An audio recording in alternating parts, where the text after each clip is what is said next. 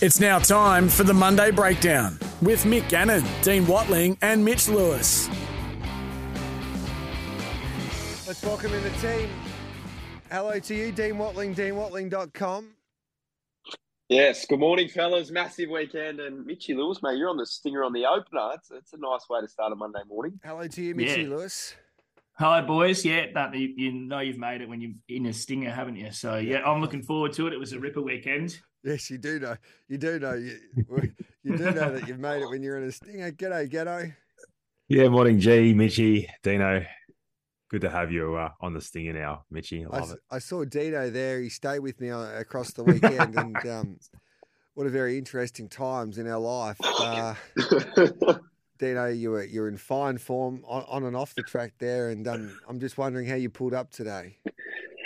Yeah, I pulled up surprisingly well. Okay. I think yesterday was a bit of a struggle, but hey, it's Monday. You got to reset. You got to get on with it. But no, it was one of the better weekends. Spending good time with some good mates and yourself, G, across the Cox Plate Day. Is that a whack? Yeah, it was a great day, Cox Plate Day. I thoroughly enjoyed it. Last time I saw Dino, I was passed out on my toilet, but I'm good to see he's recovered. He's a great man, Dino. Hey, let's have a chat about this weekend's racing, because the highlight was, of course, our great race, the WS Cox Plate. Zaki claims King Colorado. Blood is right there. Romantic Warrior 4 deep, a length and a half off them. Mr. Brightside off the fence, needs room, and then came Jewis into the straight. Alligator Blood at the 200 took the front. Romantic Warrior the outside. Alligator Blood at the 100. Romantic Warrior, Mr. Brightside, still Alligator Blood. Mr. Brightside coming at it with Romantic Warrior. It's a photo finish. Mr. Brightside or Romantic Warrior. It's a photo finish. Thanks so much. I've got so much faith in this horse, and oh my God, I thought I got beat. And the camera didn't follow me. And I just went, I can't say what I said, but I can't believe we won the Cox Plate. It means so much. I've had so much to do with him. I've been singing his praises, how much he's improved. I needed to get a good run, and I felt I gave him the best possible run I can, and could, I should say. And we won the Cox Plate, baby! And second, I want to say, I come from China, Hong Kong, the Hong Kong Jockey Cup. Danny Shum team. Thank you very much. I'm very happy. I don't know how to tell you how happy I am. But I tell you, I'm really, very, very happy. I like to thank Peter. Peter, the owner, made the decision to come here. James McDonald, all the team, all the Hong Kong fans, my wife Christy, my son Aaron. I love you. I love you. Yeah, that was Danny Shum. Love Danny Shum in Australia. He's been excellent with the media. Love his passion. Love his love for the game. And James McDonald can take a bow as well. What a ride on Romantic Warrior. So much to unpack. We'll start with the winner here, Mickey Gannon. It was J-Mac at his best, barrier 7. He did everything right. He got into a perfect spot. He then allowed Alligator Blood to come off the fence. Then he got some cover and a nice cut into the race. And Macca lifted Romantic Warrior over the line, the concluding stages. And basically he helped train this horse as well. So it was a big effort from J-Mac. He's a wonderful horse, Romantic Warrior, to do what he was able to do. It was great to see him win. Your thoughts on Romantic Warrior? He was enormous. The tempo that was set, Mr.com will rattle off some numbers for us in a minute, but the tempo looked to the eye just very, very fast. And it was a super ride, super training performance, and just an effort of a really, really high-class horse. And I'm glad we got to see him, because what we saw in the Turnbull and lead-up wasn't him, and what we got to see in the Cox Plate was sensational. Dean Watling, it was a lesson I think we all learned a little bit, that you got to make sure that you profile these horses, you understand where these horses are coming from, what their setup is like, and we saw the improvement. J-Mac and Danny Shum were telling us he would improve after that Turnbull Stakes, and that's exactly what he did. Yeah, it's one of the hardest things to figure out, where a horse is at. Is it there to win? Is it not there to win? How much has he improved? But I think we saw a little entree with his West Winds Blows out of the Turnbull, and Romantic Warrior was the main course. He come out in improved lengths. I think the key to it, anything other than 3 weeks, I don't think he wins this race. But that 3 weeks between runs, James sang its praise, and He made an interesting comment post-race, and looking at the sectional times, have gone incredibly hard at the 600-metre mark. So letting Alligator Blood out and sort of settling a pair worse off in the run. And James said it was the winning move, and you can review the data, and it backs it up 100%. They've gone really hard. So I think if he settles maybe a pair closer, he's not as strong late. So fantastic. I thought it was great for the race. It added so much interest and angles. Danny Shum's an absolute character. J-Mac, like you said, Gareth, pretty much trained the horse as well. So, no, it was fascinating. And to be honest, I thought he got beat. I thought Brightside won, but that photo, yeah. I caught up with J-Mac last night, Mitchy, and like he made a point that if it wasn't at Moonee Valley, if this race was at Flemington, he probably gets beat. He said he just loved the Valley. And he railed like a greyhound. And I thought he was, like I said, I thought he wobbled just a little bit on that final turn. But Macca said he loved the Valley. And that was the track that if he said, as I said, if it was at Flemington, he says he probably doesn't win a Cox Plate. But he enjoyed a lovely run and he was too good in the end, Mitchie. Yeah, it's interesting. Is it correct that they say it's quite similar? Is it Happy Valley that this track's quite similar? Yeah, so it's not a surprise that he's probably really enjoyed it. So that's probably a good indicator that some of these other Hong Kong trainers might have a look at that sort of setup. Like it could be a blueprint for others going forwards. But yeah, J-Mac's ride was critical. There's that little middle stage where he's got the ability to just sort of cool him down a little bit. He slows up some sectionals between the 1200 and the 600, and then he storms over the top late. So, yeah, it was an incredible ride, and he's lived up to expectation, Romantic Warrior. All right then, Dan, and we'll bring it up, Mr. Brightside. You were so good on Thursday with your explanation why you thought Mr. Brightside should be clear second pick in the market. And he missed the kick, and I thought, geez, he's in a little bit of trouble, but geez, he mustered to get into a lovely spot. Craig Williams gave him a peach of a ride, and I think everybody thought that he won, even the people at Moonee Valley when they put up the wrong streamers after the line. Oh, Dino. no. Were you the one that pushed that button, Dino? It probably wasn't me.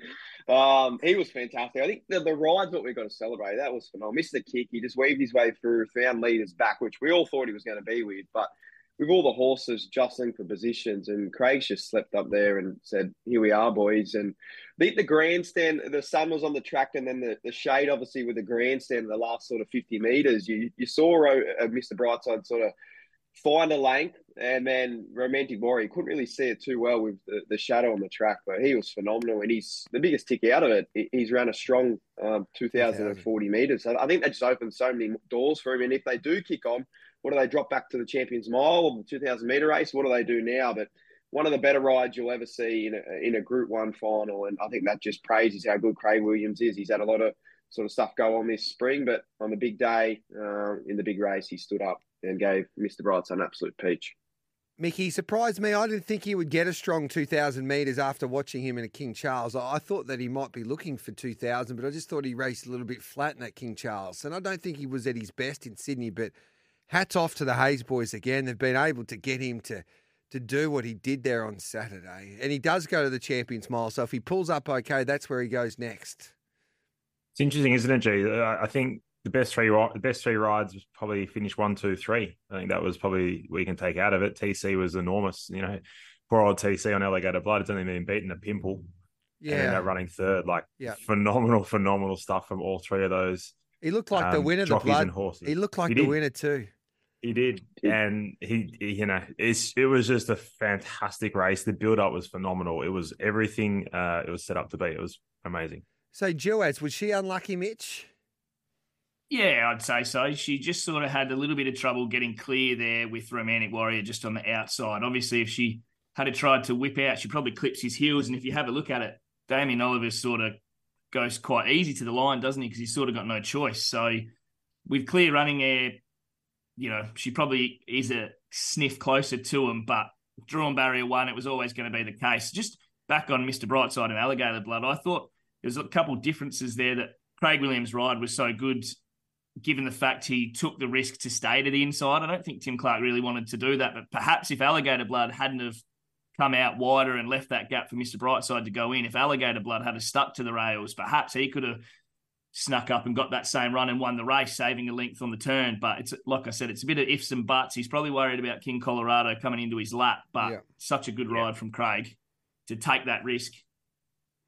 Yeah, Craig rode the house down. I thought Timmy Clark did nothing wrong either. And I wouldn't say he's done anything wrong. No, it's just one of those things, isn't it? It's an ifs and buts that in hindsight, it's a beautiful thing. But also, King Colorado could end up in your lap and you end up finishing 8th. So and that's you're spot on, Mitch. And you'd much rather him be in the finish than finish 8th. So he's pulled the right rein.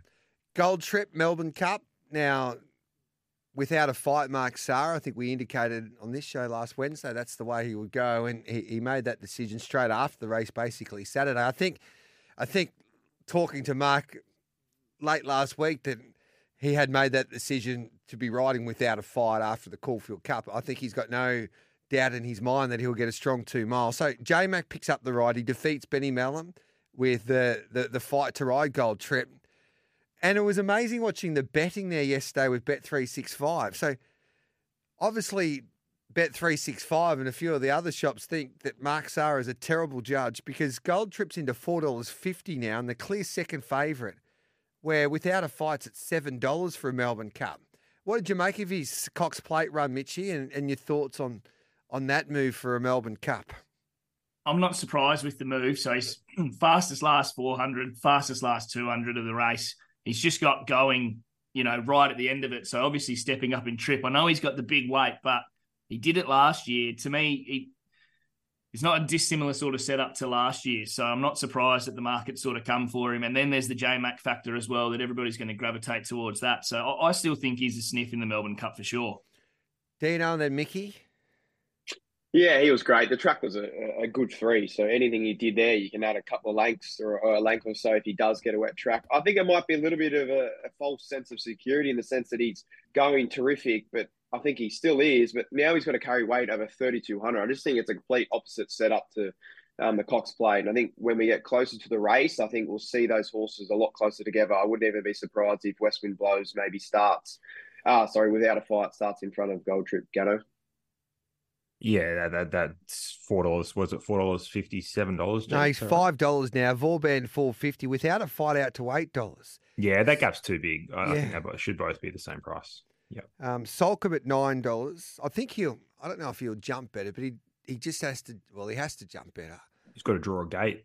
Well, it doesn't really matter if he draws a gate. He drew a gate in the Caulfield Cup and he missed it 6 lengths. He just needs to bloody jump. But what I'm saying in this year's Melbourne Cup. So you got Vauban $4.50, Gold Trip $5, without a fight $8, Solcombe $9, Absurd $15, who's a 9-year-old, Break Up at $15, the Japanese horse, and then we've got La Stochka at $21, which is a French galloper now with Mick Price and Michael Kent Jr. And then that's it. Cleveland can't win a cup. Future History can't win a cup. Valiant King, Vow and Declare, Ash Run, Military Mission. It's a cup that drops off pretty quickly. So there's going to be a lot of roadblocks, I would imagine, at certain stages in this year's cup. So horses like Gold Trip and J-Mac, you don't want to be stopping at a stop sign at the 800-metre mark. So it's going to be a fascinating cup. But for the first time for a long time, I don't think you'd have to put too many in your first 4, I would imagine, Mickey. Looks a bit thin. GD. I haven't had a deep dive into the Melbourne Cup yet, but is there any lightweight internationals? No, I don't think so. Oh, maybe like those horses from Joseph O'Brien. Yeah, that you saw at the Caulfield Cup. They're the ones I'll be looking at. Yeah. Anything with 53 kilos or 54 kilos and less, trained by one of those UK trainers. They'll just. But no, there's nothing like that, Mickey. So you've got Okita Sushi that's got Kerry McAvoy that's been booked, but he'll need to improve 10 lengths from his Caulfield Cup effort. So, and that's it. He's the only one. Valiant King would need to improve. Do you know what weight without a fight gets, G? He gets 56.5, I think. Okay. I'll double check that, but he's got 56.5. Yeah, 56. So he gets 2 kilos on Gold Trip. Yep. We'll talk about the Melbourne Cup as we get closer. Probably this time next week we'll talk about the Melbourne Cup. So that's on Gold Trip. Fangirl, I thought didn't have much luck. Mickey Gannon, and this is probably you're the best person to ask about Fangirl here. She started 650, so you made an absolute dead set fortune in the end with your price there at $30. Every man and his dog wanted the $29 Gano was apparently and I'll offering tell up. you what, Gano, at the end of the day, you were right, son. So well done. Thank you, mate. Yeah. So I don't think she goes to Flemington. I think they'll make up their decision midweek whether she goes to Flemington, but she might have had enough this prep. Yeah, when we spoke to Chris on Saturday, the suggestion was I think this was her last race of the preparation. But she was phenomenal. She was really, really good. She ran a really strong 2,040 meters, so probably got that piece a bit wrong, I'd say. Well, not a bit wrong, very wrong. But it's just hard with these horses. A lot of people came out in bags, Zach, and I'll be interested to hear the views of you three gentlemen here. I actually thought Zach's ride was really, really good going along back to the inside. From that 1,000 to the 400, he did everything right bar get luck. He didn't go wide off a hard tempo. If he had gone 4 wide off a fast tempo, the horse wouldn't have finished where it did.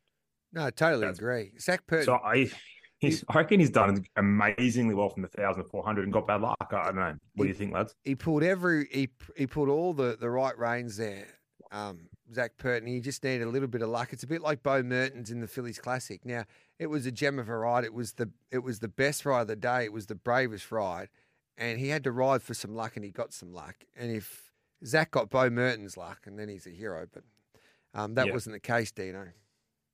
Yeah, well, I think that's why we preface so much horses with tactical speed, and we praise them because they can put themselves in a position where you don't need luck. And that's the issue with Fangirl. We know she's an elite mare, but with her racing pattern and the gate she drew, she was always going to get back and need luck. So I thought the ride was great. Like you said, the query would have been the 2,000 metres. So the way to offset that is you want the kindest running transit, which is sneak up under on the bend.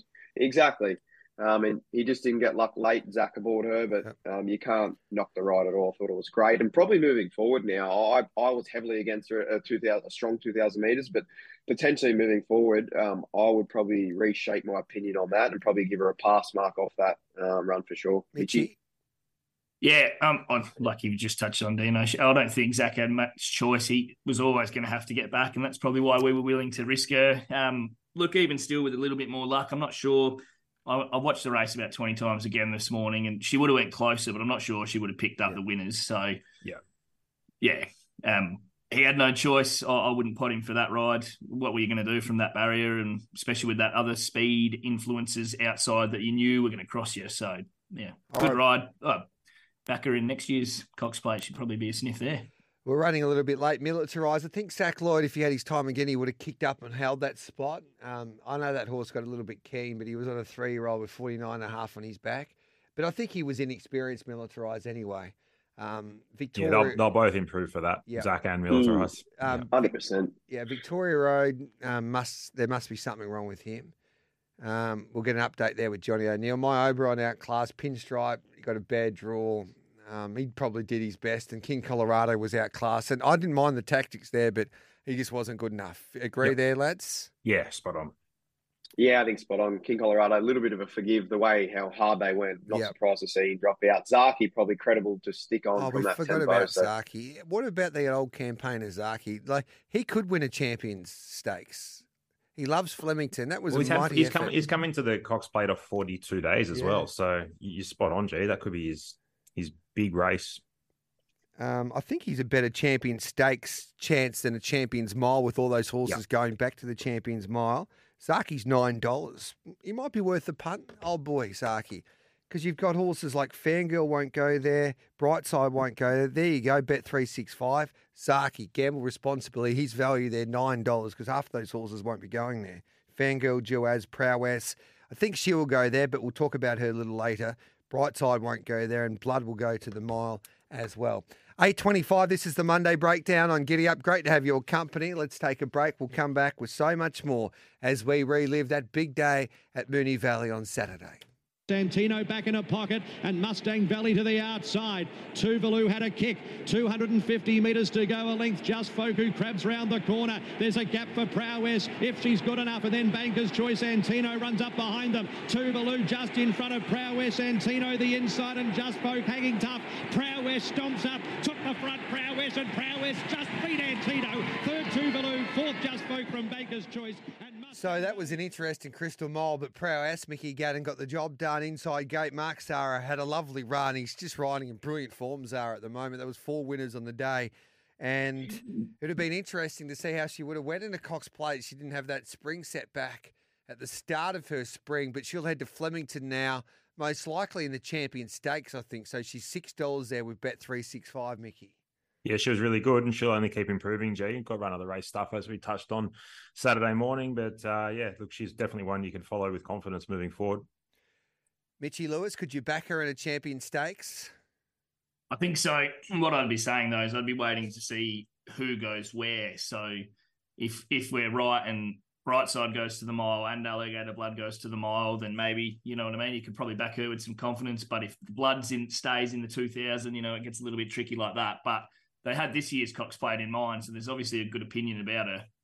Yep. What do you think, Dino?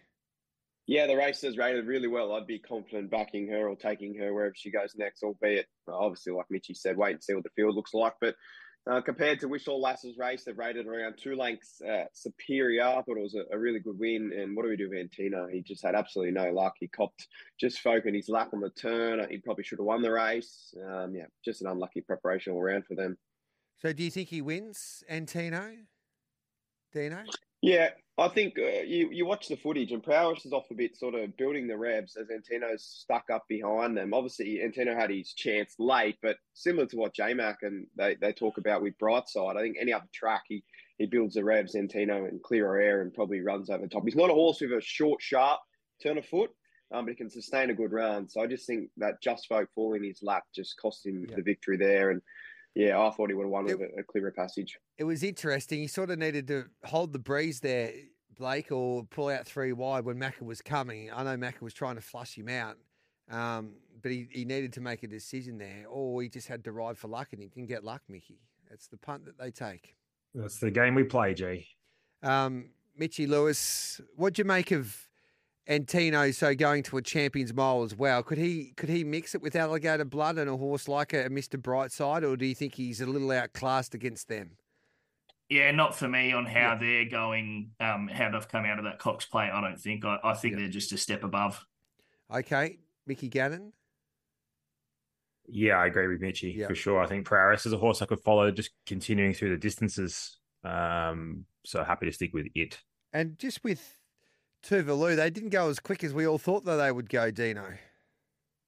No, they're still going steady enough. The horse was obviously okay, but just had a preparation, probably that gap between runs, and maybe the fitness gave out late. I'm not sure. Obviously, it's off to Perth, so that's what we've got to figure out. Was he there to win that race? Yes, he was probably there to win, but was he fully prepped up? Was it his grand final? No. So he'll take good improvement off that, off to Perth. I think he's perfectly placed over there. And that's what we've got to figure out with Prowess and Antino. Antino's had 4 runs. Prowess has only other one. So improvement-wise into Champions Day, it's going to be a little bit of the debate with a lot of these horses in that sense. A lot of them are going to be 5th, 6th up, and we might see some fresh blood. They might not be the better horses, but they've got improvement to come and maybe catch them at the right time in their preparation. So Tuvalu's $8.50 in a railway stakes, the second favourite over Elsafina, which is a locally trained galloper for Grant and Alana Williams. Just having a look at the Champion Stakes market again. So West Wind Blows, we know he goes there, $3.25. Alligator Blood and Mr. Brightside to the mile. Prowess is at $6.50. Joaz at $8. Do you give her a chance in a race like that, Mickey? Yeah, absolutely. Yep. From what we saw last start in the Cox Plate, for sure. Who's a better chance, Zaki or Joaz in the Champion Stakes at Flemington? Barrier dependent, track dependent come that Saturday afternoon, but price wise, I'd take Zaki at the $9 over Duos at $8. Dino? Yeah, I think Zaki's probably got a touch more upside. Obviously, had that setback prior to the Cox Plate. He'll improve an absolute stack off that run. Mitchy? Yeah, I'd want to see the barriers.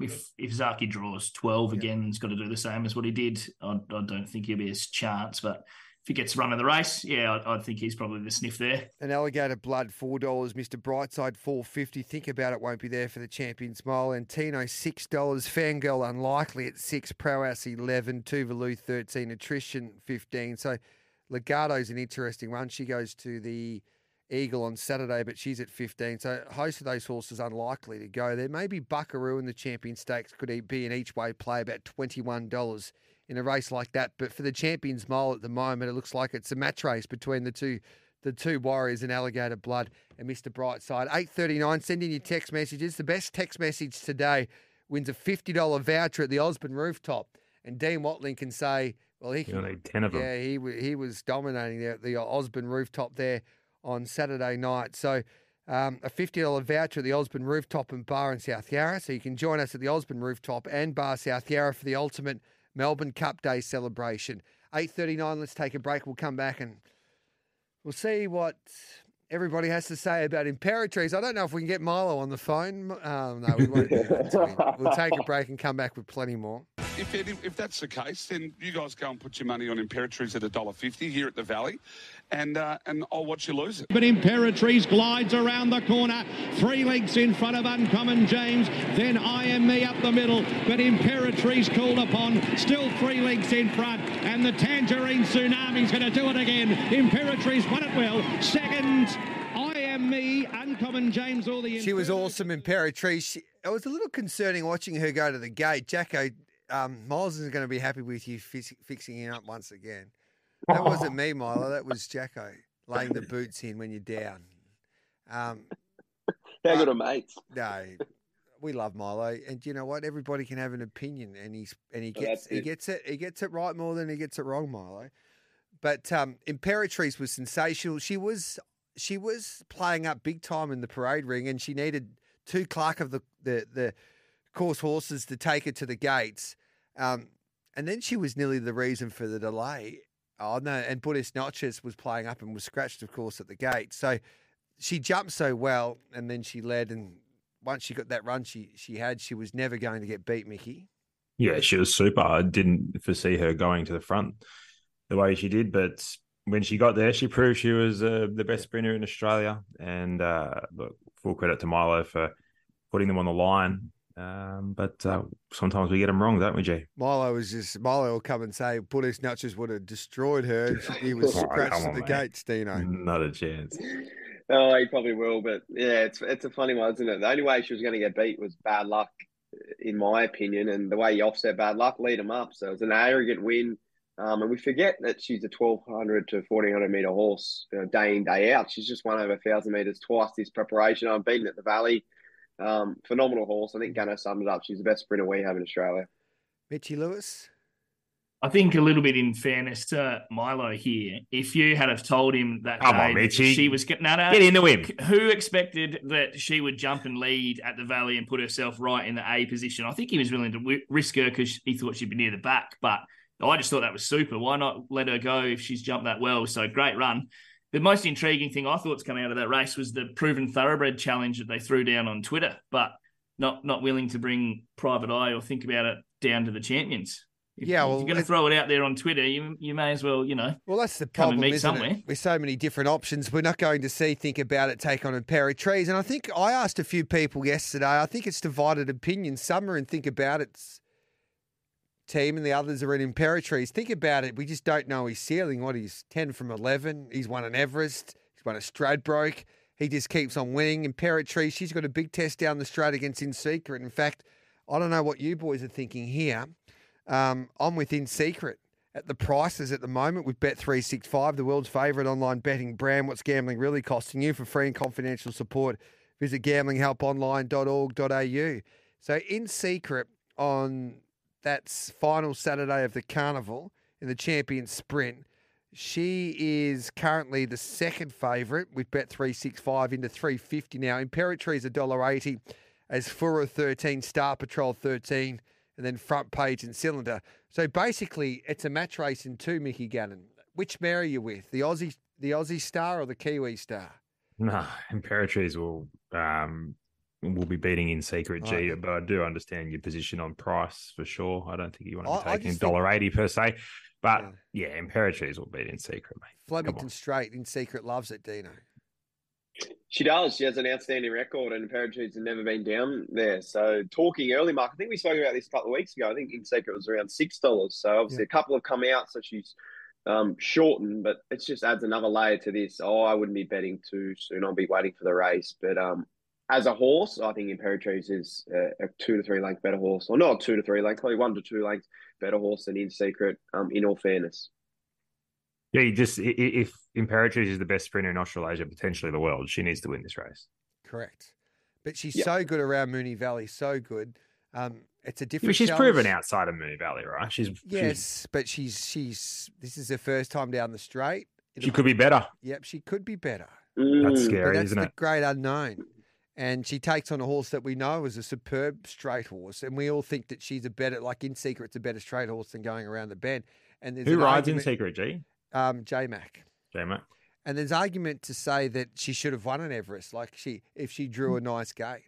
Yep. So it's going to be a great race. This annoys the hell out of me, this. And I think racing, especially in the sprint races, need to do something about it. So Buddhist Notches is playing up in the gate, and for a minute or so, they try and work out the problem with this horse. He had his foot up, and they tried to look after him, which they need to do. So he's playing up in the gate for a good minute or so. I Am Me, the Inferno, Jigsaw, all these horses are in the gates for a good 3 or 4 minutes. These are sprinters, all right? So then they take out Buddhist Notches, and while this is happening, Imperatrice is just walking around by herself out the back. Yeah. And then they get rid of Buddhist Notches. Imperatrice goes straight in. No wonder she jumped 3 lengths in front. The others were asleep. So in this situation, in a small field, when there's so much on the line, take all those horses out, give them a walk around, and then load them back up, especially when there's only, 5 or so horses. It was only 3 or 4 horses they needed to do that for. It's such an unfair advantage, especially in a big race, because what that does, it completely changes speed maps. And you saw horses like I Am Me begin slowly because they were flat-footed because she was sitting in the barriers for 3 or so minutes, which is unfair advantage. Yeah, it's a fair point you bring up, G. Absolutely, you're spot on. The only problem you've got now is how many horses. What's the field size? If it's a field of 22, do you have to pull all 22 out? But you're right. They need to look at it. They need to find a better way because being in there for 3 minutes is a distinct disadvantage. Yep. And if there's bigger fields, they just got to make a tough decision and unfortunately scratch horses. Horses shouldn't be penalised for being in the gates for a longer period, especially in sprint races when it can be the difference from winning and losing. Wishlaw Lass the first to straighten. 200 metres to go. 2 lengths Soul Choice Osmos, and then came Thalassophile. Wishlaw Lass, 100 metres to go. Osmos and Maracana Lake, but it's all Wishlaw Lass, and Wishlaw Lass did it well by over a length. Head Bob a second. So she's a good horse, Wishlaw Lass. I saw her in the mounting yard. I was with David Taggart next door on SEN Track Afternoons, and he said she's just a little darling. She looked a treat once again. I hope she backs up in the Empire Rose. Because the Empire Rose, because of the invitation there on Saturday, just lacks a little bit of quality for mine come Saturday. But Mitchie Lewis, she was impressive, the Warrnambool galloper once again. Yeah, I thought she was impressive. She sort of put them to the sword early. They nearly went 10 lengths faster to the first 600, so that's just sort of put her in a great spot. And then she's eased up and still had enough left to hold them all off. So, yeah, I'd like to see her go around again. But whether or not she does, I'm not sure.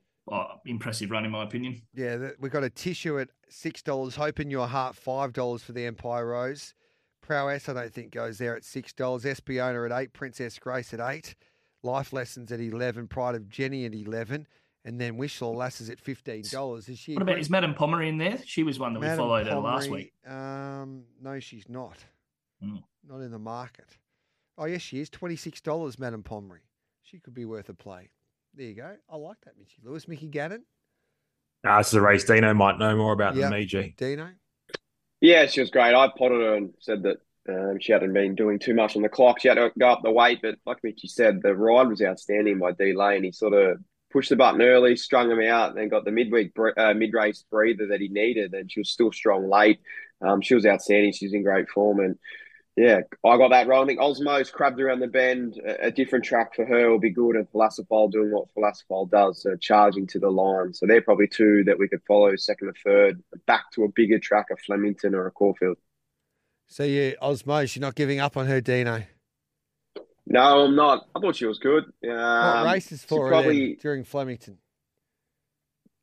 I think she goes to Matriarch. I think Okay. that's up Yep. 2,000 meters. I'm not too sure, but yeah, I think she just didn't handle the band. I think the dry track as well, the good four, she didn't quite let down. I think a little bit of a more juice in the ground, up in trip, and she'll be taking third up, ready to go. 0499 736 736. I'll get to your text messages straight after the 9 o'clock news. The best text message today wins a $50 voucher for the Osborne Rooftop and Bar in South Yarra. Join us at the Osborne Rooftop and Bar, South Yarra, for the ultimate Melbourne Cup Day celebration. We'll also take a look at our boy Tommy Kitten after his performance in the Spring Champion Stakes as well, plus horses to follow. 9 o'clock. This is the Monday Breakdown this Monday morning as we recap that big weekend of racing, especially at Moonee Valley and also at Randwick. We're also taking a look at some of these future markets ahead of Flemington on Saturday, and it's Golden Eagle Day and Giga Kick Day there at Rosehill on Saturday as well. This was an impressive performance by a 3-year-old filly that could be mighty hard to beat come the 1,000 guineas. Skybird is last, coming around the turn at the 300 metres. Grinzinger Bell had a kick in the locker. A length and a quarter Aprilia. Karina Queen Stokes up behind them. Skybird getting up on the inside. Grinzinger Bell stacked them up, went for home. A length and a half Karina Queen. And Skybird's coming now. Grinzinger Bell, look at Skybird over the top. Sprouting weeks and one. Skybird has just now Grinzinger Bell, Karina Queen. Yeah, she's very handy. Very well handled. He had to be very patient, but you know, before the race, I said to him, I'm going to leave it up to you. If you go inside them and try and get it done that way, so be it. She's pretty tractable and knows how to get through them. I thought Craig Williams and Mick D were the horses to try and get on the back of and pick their way through them that way. And it turned out they were right in front of him. And yeah, he was able to get off heels late and win. I walked the track earlier in the day and I knew it was going to be tricky for her, but great ride. He can't do much wrong for us at the moment, so we'll take it. Yeah, Bo Merton's on fire. It was the ride of the day. Skybird now $4 with Bet365 for 1,000 guineas. Cur Volante at $5, and then Commemorative, if she goes that way, at $6.50, Mickey Gannon. She is something else, Skybird. Yeah, she's impressive, and all you can do is win, and it was some win of that, some ride. Very, very good stuff. Interesting in the tempo.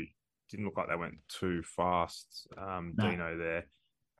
Yeah. No, they've absolutely crawled. They've got about 8 lengths slower than the average for the 6. I think that's key to her win. She sort of found that 2 to 3 lengths and was only sort of 2 lengths off the leader on the turn when they really slackened the speed. I think that helped her.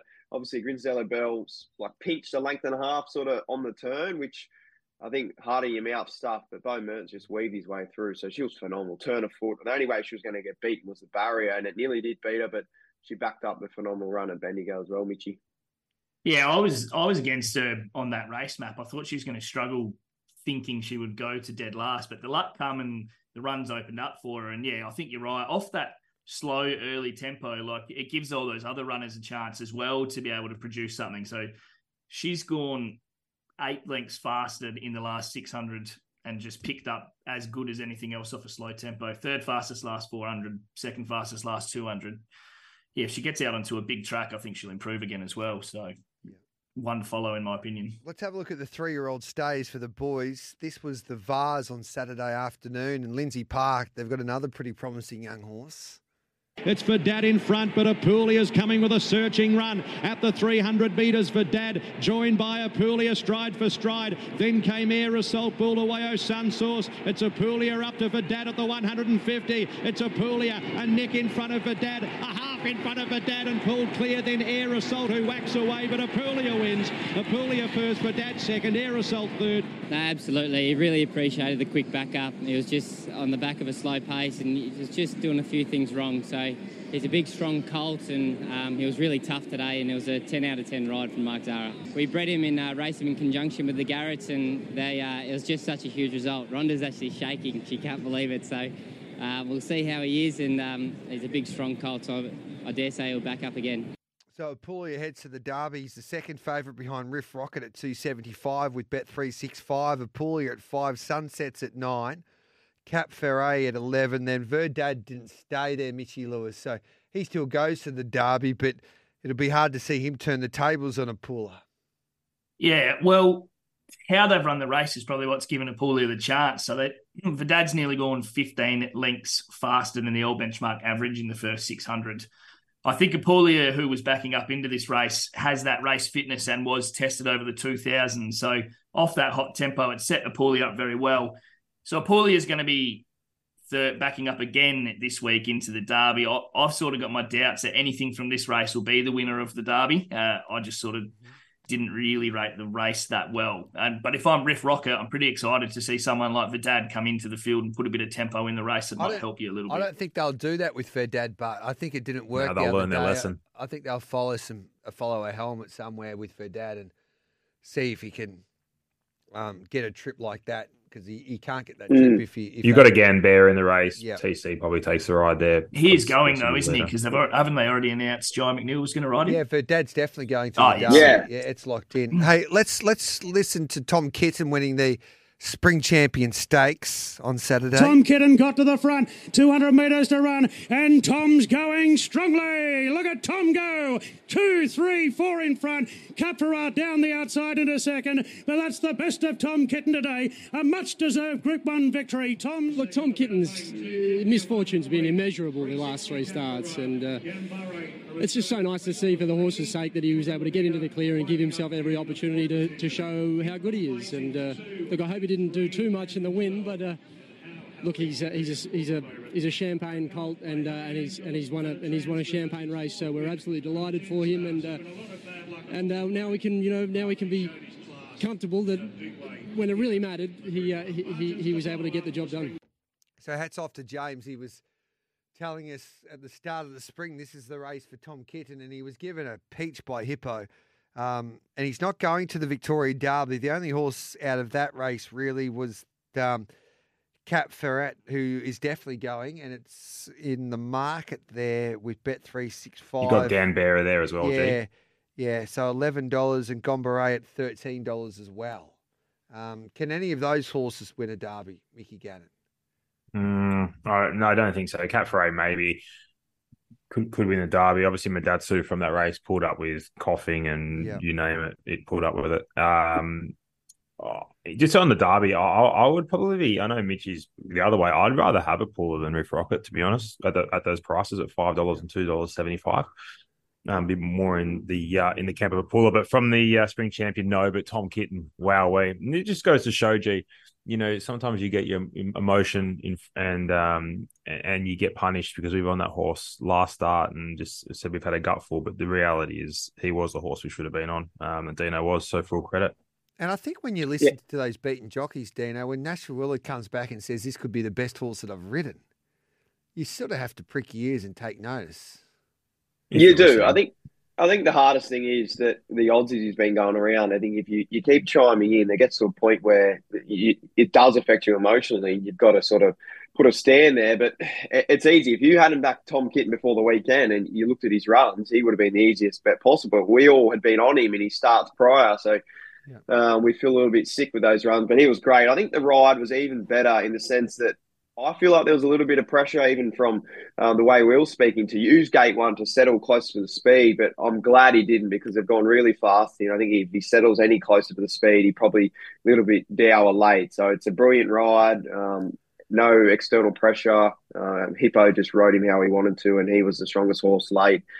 Back on the Derby as well, G, I just want to touch on, I love the run of Verdad. I thought the way that the race was run wasn't set up for him, and at the odds, he'd be the one I'd be chiming into in the Derby. Purely on odds, I just think he was unsuited upside down there on the weekend. There's a couple of ways you look at Riff Rocket. If he does what he did at Flemington the other day, he will just win, you would imagine, because they've got to make 6 or 7 lengths up on him. The other question regarding that is they did walk in that race, and whether if it's a truly run Derby, whether that will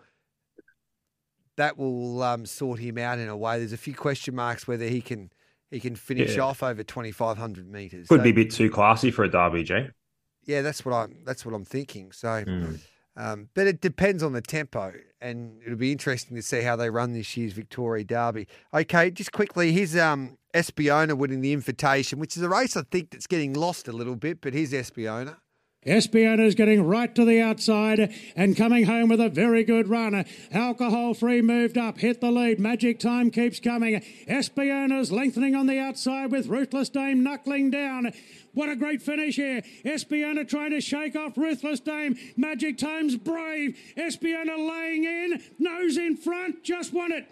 Espiona just won the invitation from Ruthless Dame. Well done to Karen McAvoy. She's not an easy horse to ride there, Dean Watling, but she gets the job done, Espiona, in the shadows of the post.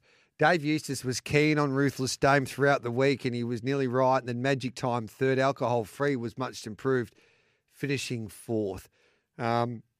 Your thoughts there, Dino? Yeah, you summed up really well. Great ride by Sam Clipperton. Gate 14 got the back of Magic Time, and that nearly won it the race. I thought the market was interesting here. Espiona was a favourite throughout the week, and then the late money, Magic Time into 270 late, started a firm favourite. Obviously, 3 wide. I think if it was 1,200 metres, she probably wins, but that 1,400 metre start, there's that extra turn that you got to do. So probably cost her the race, but I prefer jockeys and Tyler Schiller to go forward. I would have loved him to slot in, but she was great. And Espiona, it's the straightest I've seen her go for a while. She's in a rich vein of form, and we forget, obviously, she had her issues and the hype around her, but she's going outstanding. So, I think top 3 in the market, even her alcohol-free Gano, she was great back to 1,400 metres. Yeah, she was good. We nearly got the job done. Nearly. But nearly is not good enough. Is there a race in her, this campaign, alcohol-free, Mickey Gannon? Maybe. I think you just see her in the autumn. She'll come back bigger and stronger again. Mitchy Lewis, any take on the invitation? Because it's sort of like you've got the Empire Rose. It's the big Group 1 during the Flemington Carnival. It's these mares are getting split up. I know the invitation was worth $2 million, but yeah, it would be. I think. Yeah, interesting. One thing I will say, just a little self thing here. I was disappointed. I shouldn't have hopped off Thursday. I texted Dino some of my Sydney tips after, and Espiona was one of them. So I could have been off the mark with the Sydney winner on air, but you're still waiting Mitchie, there for that. Usually you text the host usually, and then you would have. Yeah, you learn your lesson, son. The opposition's not going to. Dino's not going to give out. Yeah, he said, "Can you pass these on to G?" I said, "Yeah, sure." Yeah. Let's go. I reckon Gringotts was in there too. Yeah, all right then. Settle down, mate. You don't want to be a tipster after the weekend. Mate. You're better than that, Mitchie. It's all right. I've got receipts. It's not like I'm making It's no good telling us now. Here we go. You're spot on. We're going to get through these text messages. Imperatrice proving she's the best sprinter in the country, maybe the world, but can't fully say it as her ownership group shied away from the Everest. It's a good point. I still can't believe they didn't go to the Everest. But she is 3 from 3. Yeah. Maybe Jamie Carr needs to reunite with Zaki. Both may get their mojo back next run by dictating from the front. That's from Gaz from Strathmore. Maybe. Maybe that could be the case. I think Laney will stick with Zaki in the Champion Stakes, however. Milo needs to issue a public apology for his comments for Imperatrice being too short. $1.10 would have been value for this horse. Dead Set Jet, best sprinter in the world. Sir Rupert Clark for Antino, November 18th. Looks a perfect race if Golan wants that Group 1 in Melbourne. That's an interesting. I don't mind that idea because I don't think he's going to win a Champions Mile. The Sir Rupert Clark handicap conditions could be his race there, Mitchie. Yeah, that's a good idea. I think you're right. I don't think the Champions ones are his better chances, so why not go there? You'll avoid some of the other ones that'll close up their prep for sure by then. Prowess, I was so keen on her for the Cox Plate, spewing she had that setback. She'll win the Championship Stakes and next year's Cox Plate. That's from Ronnie. I don't think she can beat West Wind Blows, can she, Dino? No, it's interesting. She's the one on the up. She's still got so much improvement to come. She was first up there, so it's hard you can't really put a guide on where she's at just off that one run, but it's exciting. We'd love to have her back and fill those weight for 8 ranks because we need horses like her in there. Now that Luna Flair's unfortunately been retired, I have to find another horse for the Cup. I'd love to hear Garrett Dean and Mickey's opinion and, of course, Mitchie's on Vauban. You're right, Mitch. As Miles has pretty much declared Vauban. Well, I think Vauban's too short. There's no doubting his quality. He gets Ryan Moore. Willie Mullins is a legend. You know, I don't know. I'll take him on that first Tuesday in November, but I could be wrong. He's got some terrific European form. but he's too short for mine, Mickey. Yeah, shoulders, arms at the moment for me, G. I haven't done too deep a dive, but taking $4 on a horse I don't know much about would just be incredibly silly. Mitchy Lewis? Well, we're talking about Four band's chances or anyone's chances? Anyone's chances, yeah. Look, I think Ash Run for me, how excited Kieran was that he finished second in that race. I think they just know that they can get him to peak in the Melbourne Cup. 51.5 kilos. He's one to me that just wouldn't surprise. He couldn't beat a 10-year-old in the Geelong Cup, Mitchy. No, he's a good 10-year-old. Yes, I mean, he's good. He's good if you're back at 40-1. Dino? Yeah, it's a fascinating Melbourne Cup. We always don't tend to shy away from these favourites, but you sort of outside of the top 10 we speak of, it really drops away this year. Obviously, we talk about Equinox a bit, and the horse that ran second to it ties into break-uppers in the market. I just love the preparation without a fight. I think it's just been absolutely pin perfect. They'll still think he's got improvement to come, and the weight, he's going to still get 56.5, but I think he can do it so early. But like Gano said, there's so much to play out, but without a fight, he looks the one that I'm sort of leaning to early on. I don't think there's too much to play out. Geez, I'm bullish about a Melbourne Cup hopeful a week out without a fight. Like his Caulfield Cup run was exceptional. He'd be third up. Sarah sticks. You have a look at the forecast. Weather's perfect. So I think that would have played he would have called Jane Bunn, Mark Sarah, and asked, what's the weather doing, Jane? And it's perfect and sunny, and we'll have a good track at Flemington. So I think without a fight, he represents good value for mine at the moment. I think he's worth a play. What price is he, G? He's $8 with Bet365. Now, you're probably going to get similar on Melbourne Cup. He could definitely start favourite.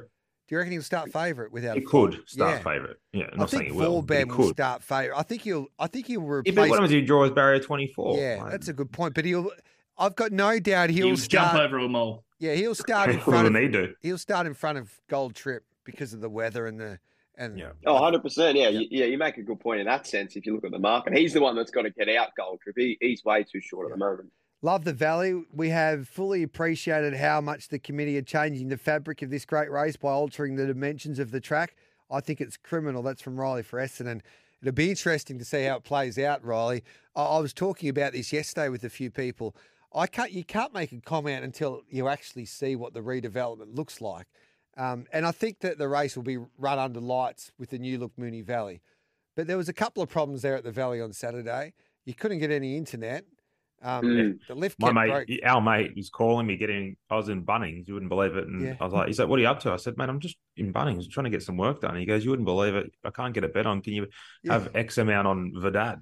Yeah. Well, unfortunately for him, I got on. Yes. Cost us a fortune. We're trying to get on Mitchy Lewis best at Morphettville, and they couldn't get on. That was spewing. That is bad though, isn't it, G? But like one of the biggest race meetings of the year, and you can't get a bet on your phone. Makes it hard. Equinox, when you look at the galloping action, reminds me of Black Caviar. It looks effortless. Yet they are flying. That's from Swanee. Vow and Declare is a good place bet, surely with recent form. He was mighty, the big chestnut. No weight on his back. He hasn't performed in recent Melbourne Cups, but he does get some weight relief come Tuesday week. And he gets a dry track. I think that's the biggest thing for him. Yeah. And he gets back to Flemington. I think he's a chance. It was a mighty run at Moonee Valley Friday night. He was never on the track. I don't think Cleveland can win a Melbourne Cup. Can he, Mitch? No, I don't think so. He's got, I don't know, it was a good ride by J-Mac, but no, I'm not sure. He gets himself in there. I'm not sure much out of that Moonee Valley Cup will give the Melbourne Cup a push. Yeah, and you got more felons there for Chris that sort of came over the top late and could just be wanting the 3,200 with 50 kilos. Currently 30th order of entry might sneak in. Is that the Geelong Cup? Probably the only horse that I'd want to follow out of the Geelong Cup. Now, boys, part of the weekend preview, we might go through some of our best bets throughout the Flemington Carnival from a features point of view. I'm just going to help you out a little bit to kick off proceedings, all right? Victoria Derby, it's a difficult race. I'm probably with a pooler in front of Riff Rocket. I've got question marks whether Riff Rocket can get the trip. Melbourne Cup all over without a fight. VRC Oaks. I went through it again last night. I'm with Sardozi at $5 here, Mickey Gannon. Yeah, I think at the moment, Tropical Squall's too short. I think that's a silly price. Zardozi, $5 fair price. Serve Cold was pretty good in the Geelong Classic as well. I think they're the three that I'd be happy to play around and have played around, G. Yeah, in secret, $3.50. I think you can defeat Imperatrice, but it's going to be a great race. Champions Mile, Mr. Brightside, and Champions Stakes. I don't know how you can go. West Wind blows, but I got a roughie there for you in the Champions Stakes. Horse by the name of Buckaroo at $17, I think can run a big race. Does Johnny O'Neill own that? He does, actually. But I wouldn't ride him out. It's not a very strong Champion Stakes this year.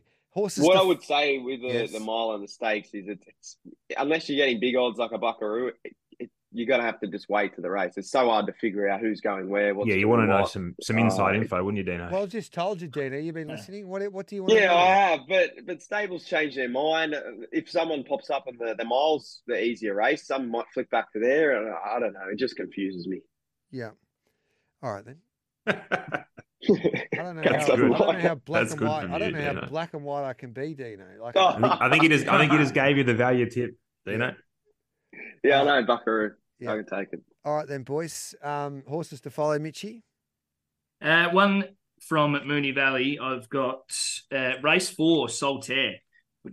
You know, you're never going to win when you have to come out that wide, but fastest last 400, fastest last 200. I think if you go to a different track, he's one you can follow. And yeah, I think Skybird as well, up to the 1,000 guineas for me. Yep.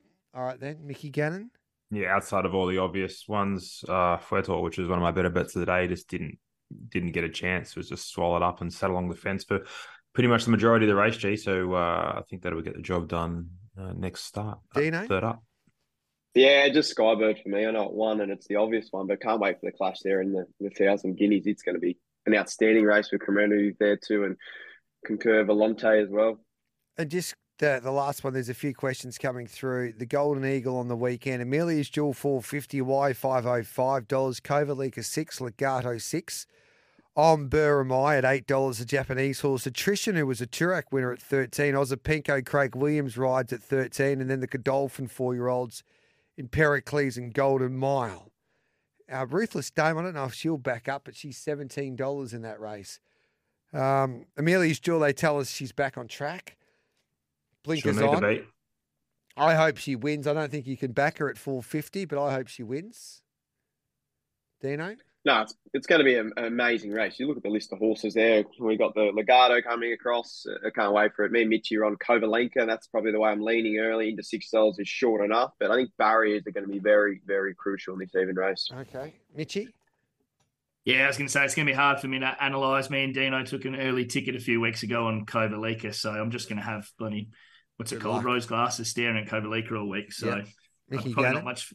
I'm just interested to see Dino's opinion on this, but what speed is there in looking at this, like his early market? What speed's in this race, Dino? Yeah, Hawaii 5-0 is it? Yeah. You Golden Mile, but it's a it definitely can sit up on speed as well. Sit on speed, but like leading. I don't know. I find it devoid of a leader, G, and I think that's going to play in the hands of Hawaii 5-0. Millie's Jewel can jump on the speed, as you found out in that race at Moonee Valley. Blinkers on. That's true. That is true. That is very true. I think it's a high pressure race worth $10 million. I think there will be tempo. And Giga Kick should be not Giga Kick.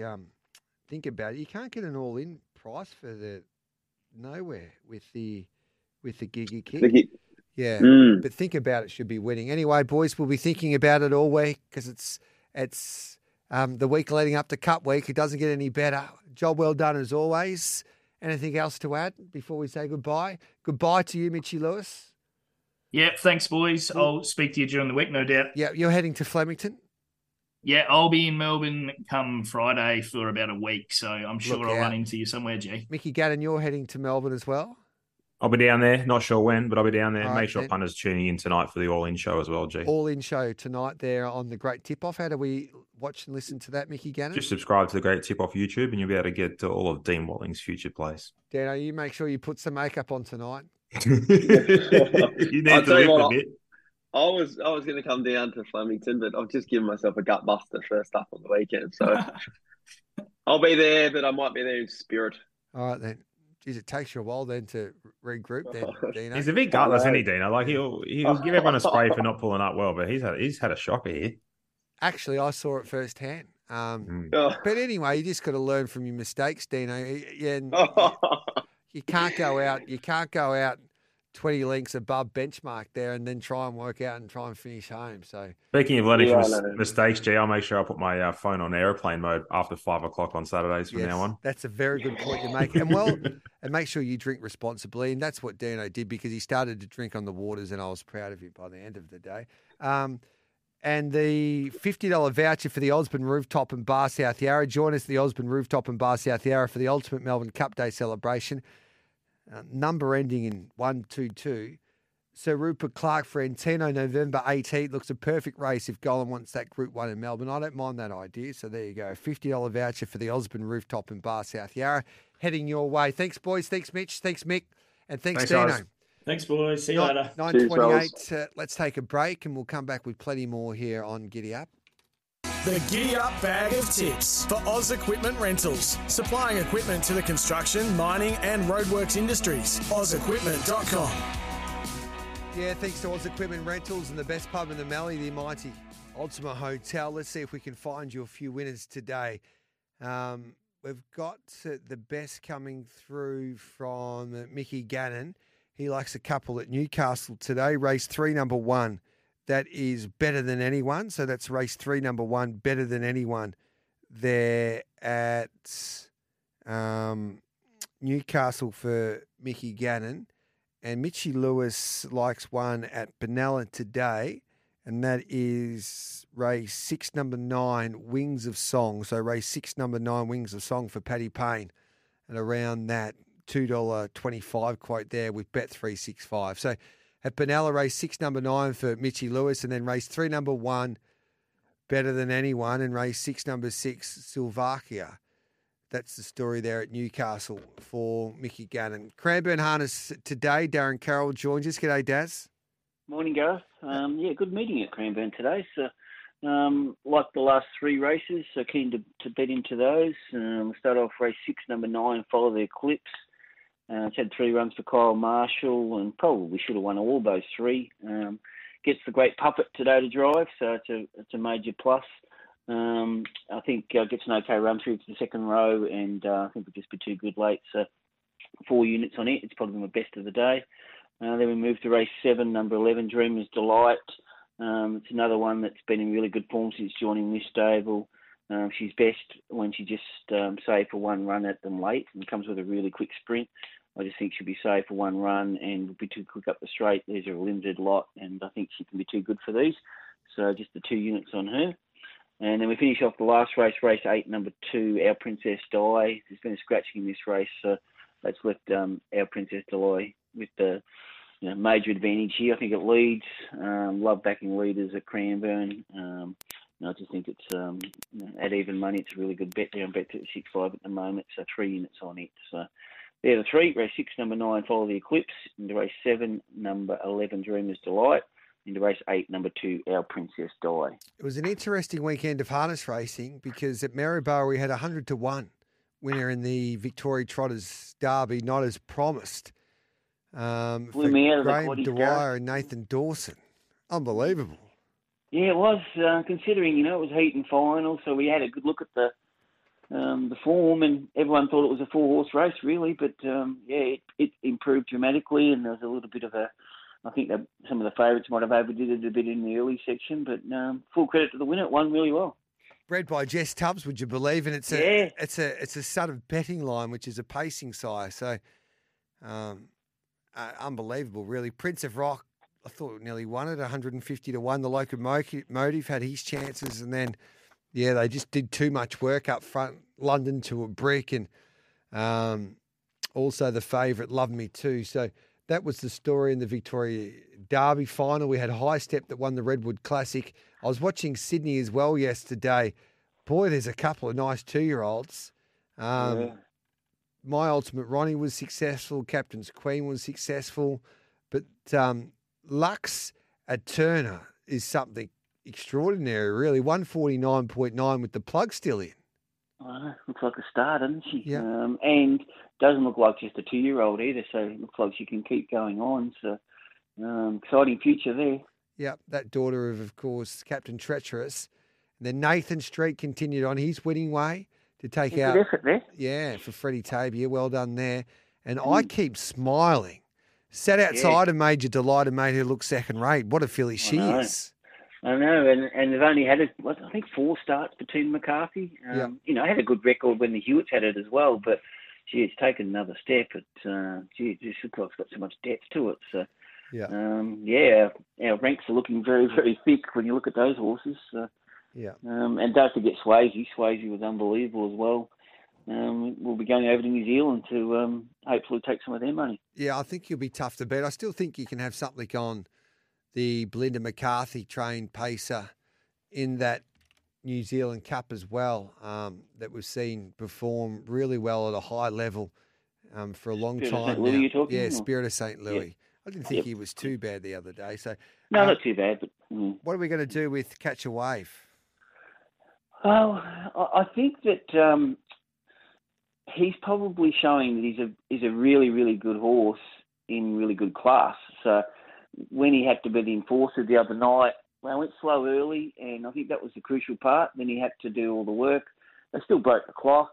He didn't win, but I think it just shows how hard it is for our good horses to win in that company, because we don't have random barrier draws. So every start they've usually got to give them a head start because of the draws, and then we have high quality horses that can lead, and if they get away with one slow section, then it's nearly mathematically impossible for these good horses to win sometimes. So they're not motor cars, and it's just very, very hard to beat some of these good horses when they find the front. The Ladies in Red was superb, and well done to Harness Racing South Australia. I thought they put on a really good night there with it their looked like cup. a great carnival, didn't it? Yeah. No, they did well. Where's the gold? Good competitive racing, and really good. Where's the gold taking out the big cup? Good on you, Daz. We'll catch up with you tomorrow, mate. See ya. 9:43. Let's catch up now with Matty Claridge, because we're racing in New Zealand and the dogs and grnz.co.nz for everything New Zealand greyhound racing. G'day, Matty. Hey, mate. Happy Monday. Yeah, happy Monday to you. Take it away with your best. Okay, got 3 from Eddington. First one being race 4, number 2, After Dinner. Only had 2 starts so far. Had a slick win last time, though, and I think the draw here is really nice. Has more box speed than most, but we are getting a bit of value around it, so I'm thinking 2 units each way at around the 650 quote. And then we move on to race 9, number 2, Centurion. Star chase over these longer trips. Bounced back to winning ways and very good field last time. He just needs a bit of early toe from the very nice draw to be doubling up. 5 units at around $1.85.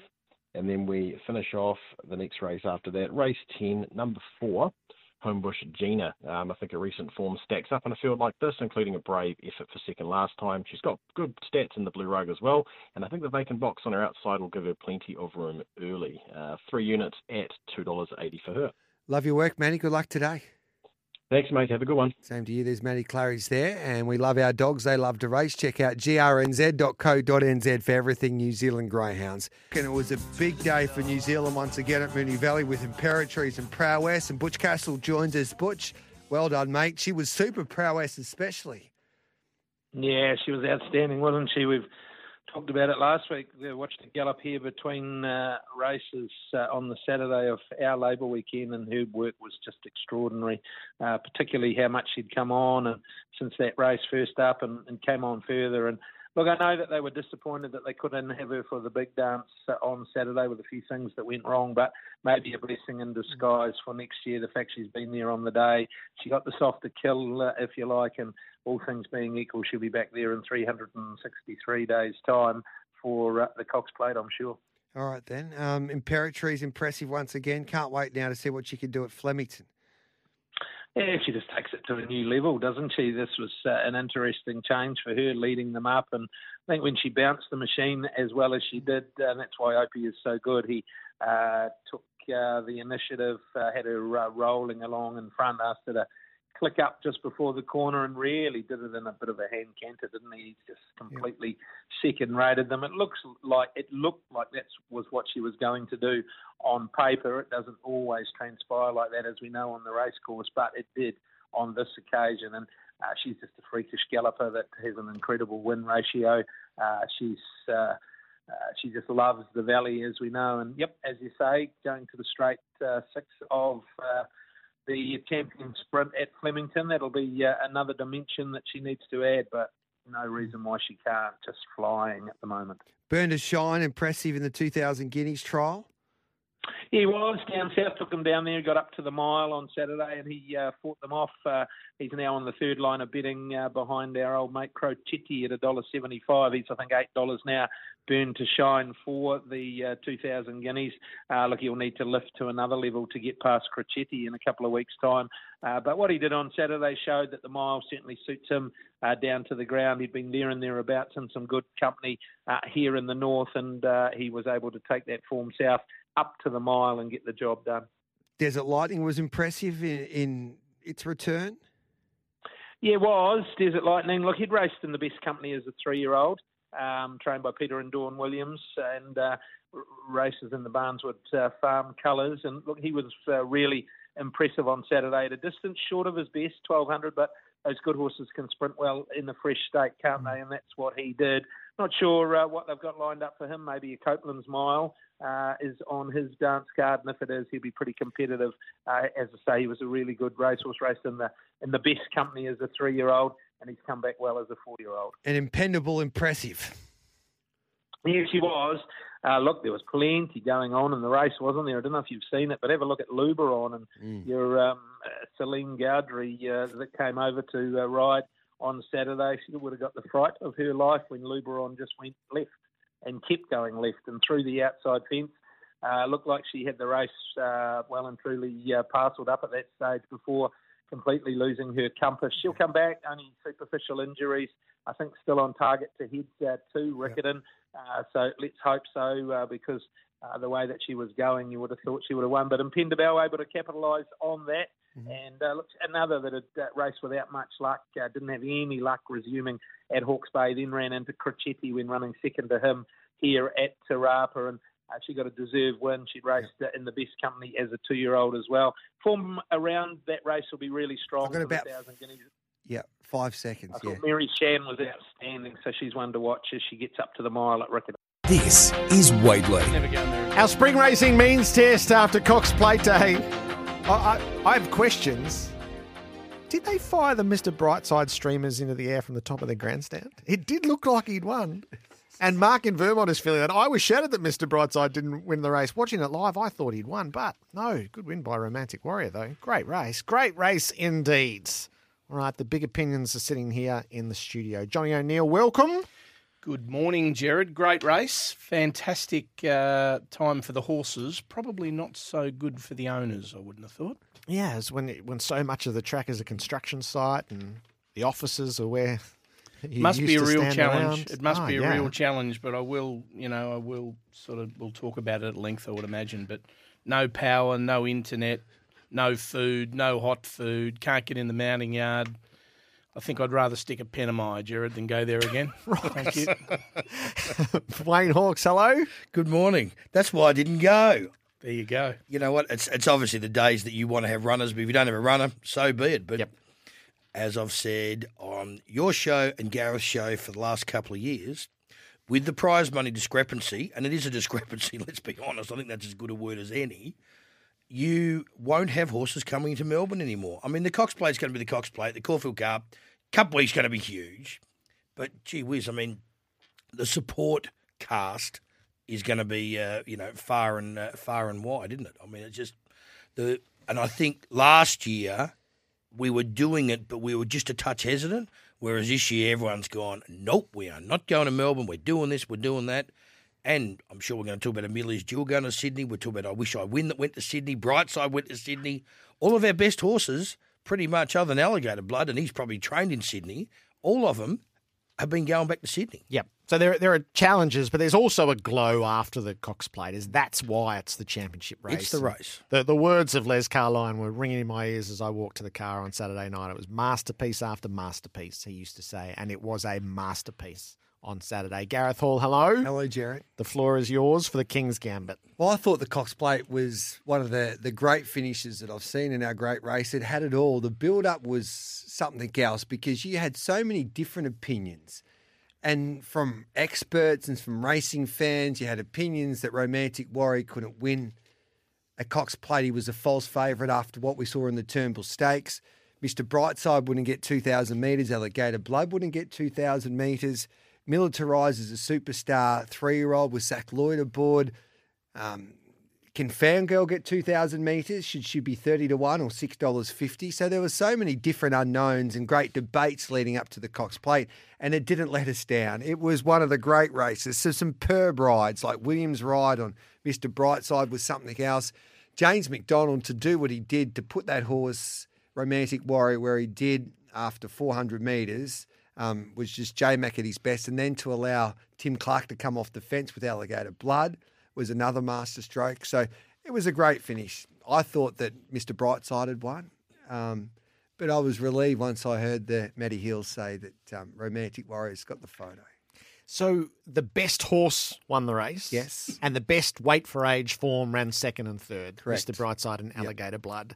And Les used to say it's the right race at the right time, at the right track, over the right distance, run under the weight for age conditions, a timeless test of class. And Johnny O'Neill, I thought it was every bit of that. I agree with you, Jared. I think the winners, superstars, second and third, were enormous. I thought Damien's ride on Jewess to run fourth was extraordinary. We didn't think that horse would measure up, so certainly hats off to Ed Cummings there. Gold Trip was a huge run, coming back from the 2400. I thought Damien's Lane, his ride on Zaki was really, really good, and I thought Fangirl was very unlucky. Actually, if you go back and have a look, he had to take his medicine on her, and I will say in another 150 metres it would have been fighting at the finish for sure. So, elite racing, and look, what a pleasure it is to see James McDonald do his thing. And everybody knows I'm a huge fan of J-Mac, but I just thought the ride was extraordinary. And this time of the year, we said it last week, the cream really rises to the top. So hats off to the boys from Hong Kong to bring the horse over, and we're all willing to pot it. Was a little bit fat, a little bit like myself and Wayne first up, but started to look like you and Gareth second up. Yeah. So they've done a good job working the pounds off. We'll get to Gold Trip in just a moment. It'll be interesting to hear what Johnny has to say about Gold Trip after he said he's got none in the Melbourne Cup after the Caulfield Cup, Wayne. I thought some of the rides in that race were nothing short of amazing. Excuse me. If you look at Tim Clark's ride, I don't know anyone that said Tim Clark's ride was amazing. It was a 200 out of 10. He was riding that horse to get the 2040. And I reckon he got about 2030. Let's be fair. He gets about 1950 Alligator Blood. 100%. Yeah. And that was always his question going in. I mean, on the corner, I was watching him and I thought, you're home. You're home. You're cuddling. He was cuddling come on the corner. And, goosebumps just jump up again. It was like All Too Hard back in the 3-year-old day, and Seamun's push go, and he went, and one came over the top of him. It was exactly the same sort of scenario. But I thought his ride, everyone spoke about J-Mac and how he got on the back of him and let him get to where he got, but he just didn't go. He just waited, and then you saw Craig Williams slow out the gates and then manoeuvre to where he got, then darted back to the inside. And, I mean, you're going for inside runs in Cox Plates and you're... unfortunately, the Hayes crew thought they'd won. What reminded me was it Doremus, wasn't it? Was it the Melbourne Cup? That's right. Yeah, correct. When G Hall just went absolutely bananas. And, yes, they did shoot off the Mr. Brightside colours because I heard Ben Hayes say, and I saw those streamers go off, so I got even more excited. Poor buggers. I mean, you imagine you think you've won. So the big issue is the thrilling finish, and all that's associated with it is James McDonald thinks he's lost, and the Mr. Brightside crew are sure that they've won, and then it cruelly turns. And I was talking to a few of the racing goers there on Saturday, and you didn't really need to have a bet for the Cox Plate. Everybody enjoyed an investment in the great race, but it was with all the narratives leading in towards the Cox Plate, and people had their sides. Like, people love Mr. Brightside and they love Alligator Blood. And I was talking to a few of the owners and a few of the backers of those two horses on Saturday. And Jared, I don't know what the listeners say on the text message, but it was like your football side lost by a point in the last kick of the day, especially for Brightside. You thought you had won that AFL Grand Final or that World Cup. It was like the prelims this year, wasn't it? And it got taken away from you. And it's devastating. Those owners were devastated. It was like you lost a football match and you're in mourning in a way. You're proud of your horse, but you were so close and you think to yourself, well, will I get another chance to win a Cox Plate? It would have been really it would have been really tough. You actually might not. I mean, it's all right. I mean, to be fair, the Hayes boys are upbeat going, we're only 30s and 20s and we'll get our chance. No, you're not. No. You might not ever get another horse on that day. I'll tell you what, Champions. What about Champions Day? What about Champions Day? The last Saturday, you're probably going to have Alligator Blood and Brightside in the mile. They should just have a match race. It's going to be extraordinary. Yeah, and hopefully Fangirl as well. It's going to be unbelievable. Yeah. So just with Romantic Warrior winning, so I do feel this is one of those moments. I think sometimes we kid ourselves when the internationals win that this actually reverberates and we try to comfort ourselves that, one of the world's best horses came and beat them. And it's very rarely true. But this was a real, genuine moment. This is Hong Kong's champion horse. They almost never come here. They came here with all the right paraphernalia, including their own caller. Let's hope they never come again. Alongside up the top. And this one matters. And it matters in world racing and it matters in Hong Kong racing rather than just being a side note. By the way, one of our horses won in Australia. Well, just quickly, I mean, it was when Chris Muntz did his time and was in trouble, and then Peter Volandis brought him back to he went back to New South Wales, and Peter Volandis licensed him so he could be a jockey. And the Hong Kong Jockey Club in New South Wales have had a real ding dong, over the last 10 years. So it was good that they've came back to do what they've done on the weekend. I realised why he didn't go to Japan, however. Jared, there was a horse by the name of Equinox that won the Tenno show. Yeah, it might be in the means test a bit later on. A little later on, but that's why there'll be more Hong Kong gallopers coming here instead of Japan if Equinox is still racing. So he's a great Cox Plate winner, Romantic Warrior, isn't he? Like, he's an instant great winner of the race, I think. We had a few in the last 20 years. Shouldn't speak ill of the dead, but the Pinkers, and there has been a few over the years that you look back and you go, maybe they don't quite match up to the greats. But when you look at the... do we have a Miller's Guide anymore for all the older people listening? The Miller's Guide, how good was that? We all had one.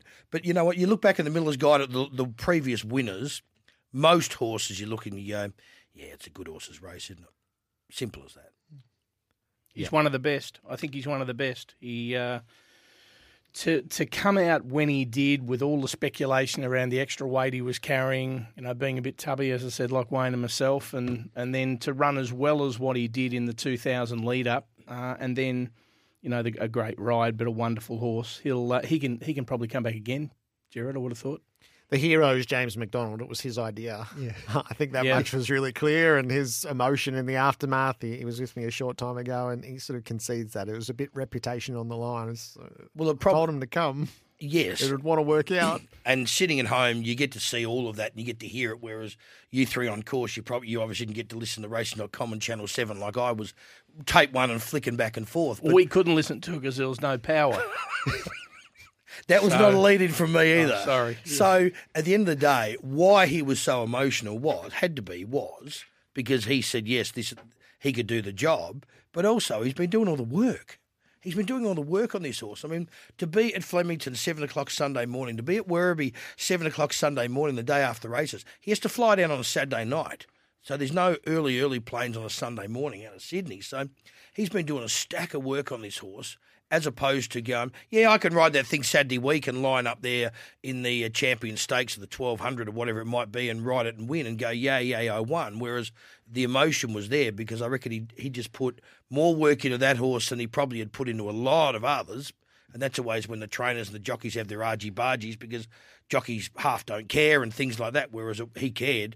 He was putting his reputation on the line, and then he actually did a stack of work on the horse. It proves that jockeys can train better than trainers. Well, go to 400 Epsom Road, J-Mac, and Johnny O'Neill will give you 1,000 to train. I don't know that anyone else will. Did you see a clip with Tom Brady talking at a function about what gets him fired? Was he repping James McDonald too? Yeah, he was Tom Brady. He likes to hate the opposition. I think James McDonald, he took it personally with Romantic Warrior and the knockers after Flemington, and you could hear it in his voice. I've said this on numerous occasions. I admit I knocked him. And you're always knocking. Yeah, knocking J-Mac. No, not J-Mac. Not J-Mac, the horse. But he took it personally, and this was something that J-Mac desperately wanted to do with Romantic Warrior because, as you heard with you and J-Mac this morning, it was his project in a way. I'm looking for a little sort of on-baller midfielder for the Tigers. Some hope off season. And I've got to know. Is there anything he can't do? I've got to know regarding you too with J Mac that I won't reveal just yet. Me, yes. With me. Oh, me. Oh, great. The two beaten horses, so Mr. Brightside and Alligator Blood, I feel like their reputations and their CVs were enhanced by what happened. This has been the spring where they've finally got their due. Mr. Brightside elevated by some to the best horse in the country for a while and then got beaten in Sydney. Just heroic. And Alligator Blood's been finally getting the plaudits with a CV to match might and power without the accolades along the way. I feel like that there's a set of horses in Cox Plates who emerge vanquished but enhanced. And Mahogany's one of those, and Our Waverley Star's probably it's his category, isn't it? Our Waverley Star. So they're in the Our Waverley Star category for me. I think across the racing industry, and we've been talking about it a lot over the last sort of month or so, we were desperate to get a heap of competitive weight for age Group 1 quality horses, and we actually saw that on Saturday. Even though we loved seeing Winx go round, and, you know, she would win every week, and we would love to see Animo go round, and he was similar, and Black Caviar, to actually get back to the old days when we had Better Loosen Up and Superimpose and Shaftesbury Avenue and Rogue. Those type of horses would go out, and the 4 or 5 of them would compete. Tie the Knot was another great horse that came up year after year, and you'd go to Cox Plates and you'd go to the lead-in Group 1 races, and there'd be 5 or 6 or 7 horses all in the market that not so much took turns, but there wasn't much between them. So I think to see that on the weekend. Winx at $1.50 up against, or a race where it's 5-1 the field, to be fair, and everyone's got an opinion. Well, I think from an owner's perspective, I mean, it was always frustrating because you'd invest in horses, you'd have nice horses, and you're running against Winx, and you got no hope. So I think there are two styles of Cox Plate. One's the Coronation, and the Coronations are the ones that sort of they are enshrined in history. So that the day mightn't be as competitive. And then there's the actual heavyweight bout. So who's the champ here? And a fusion of both. There's some years you get the Coronation, and some years you get the heavyweight bout. And we got it this year. And the champ proved to be the champ. And there's a lot of debate in the aftermath. So let's have the debate around what the Cox Plate Carnival is, the Friday night into Saturday. So I think there are about 8,000 there on Friday night. And then it's bloody hard to stage a major event at a construction site. And that's what Moonee Valley is at the moment. And there's going to be 2 more. There's going to be 2 more Cox Plate days, which I presume will get harder and harder to stage given all that's going round. And then I also think that the incredible gamble of redoing the track when history says, as part of what Les says, it's the right race and it's the right time. It's also the right track, and they're going to dig it up and start from scratch. I think it's an amazing scenario that Moonee Valley has constructed for itself at the moment. And look, I can say from an owner's perspective, and I did go out. We were lucky. We had a 2-year-old race, a 2-year-old race winner earlier in the day, which was really good. But from an owner's perspective, Jared, I'm not quite sure how they're going to deal with it over the next couple of years. We're talking about promoting racing and getting people there. What's pretty clear... Danny Shum didn't care, for the record. He was pretty happy with it all. Go to the winning owners store. Yeah. They never complain. I agree. But, I mean, from my perspective and a heap of our other owners, there's always challenges, Jared, isn't there, when you're on and working in construction sites. But we really need to be working around that because the experience from an owner's perspective on the weekend, and I'm not dirty because we didn't win the Cox Plate. We had a runner in the race and we weren't good enough. But having said that, we did win another race, and it's just so frustrating. We just couldn't get anywhere. People were on level 2, paid $6,000 for a table. But isn't that why they're redoing it? No TVs, no food. And again, these are challenges that major events always face. So I'm not having a crack at the people at Moonee Valley. They didn't intend to do any of that. That wasn't obviously part of the play. So at the end of the day, they did the best job they could do in the environment. But I have to say, from an owner's experience, it was bloody terrible. And I couldn't get in the mounting yard. And when I did, I couldn't get all the other owners in the mounting yard. It's too small. Sure, they're adjusting that. We know that. But in the interim, We're talking about promoting racing and wanting to get people back to the races. You get the good horses there, people go to the races. There's no doubt about that. But having nightclubs in the middle of a racing environment, if they want to do it, they should put it all in the middle and go and have a heap of fun in there, because I couldn't hear a race. I couldn't see a fluctuation on a screen, and it was terrible. I thought the facilities were terrible. Having said that, I'm sure they didn't mean the power to go out and those other challenges. Just no good. Well, on track, what was your experience? experience, I was on track. Like, I didn't mind. I thought it wasn't as busy as I thought it would be. I love the Valley. I love the Cox Plate. I love the Raw at the start. Yeah. But you couldn't get a bet on, and that was frustrating. So the internet's down in 2023. People bet on their phone, so it would have affected turnover on that day, especially on track. But apart from that, I think they've tried to do the best that they possibly can under the circumstances. But Caulfield had a construction site. Yeah. They didn't have too many problems. Caulfield, they run their carnival beautifully. Moonee Valley had a farm there was more problems that seemed to be there on Saturday. But I think the programming Friday night, I like the Moonee Valley Cup there. You've got to have the best sprint on the big day. So have the Manikato on the Saturday, and the Friday night meeting is important for Moonee Valley because they need the money, because that's one of their biggest revenue nights. It would be interesting. I'd like to see the numbers on that in the aftermath. I'm pretty sure. 8,000 there. Yeah. Your idea lived with me all week, is to put it all together as this incredible Saturday, and I do wonder whether Friday night has outlived its worth now. We can't have 15 hours now. It would be a 12-hour day with no internet. You can't. That limited prize money. Issue, but I still think they just have a Super Saturday and make it a Super Saturday. But the track played beautifully. Hats off to Marty Simon. But I'm still not disputing about the track, because I want to know, and what Gerard was alluding to, and I'll say it, I have been told that they don't make money on Friday night. So if they don't make money on Friday night, get rid of it.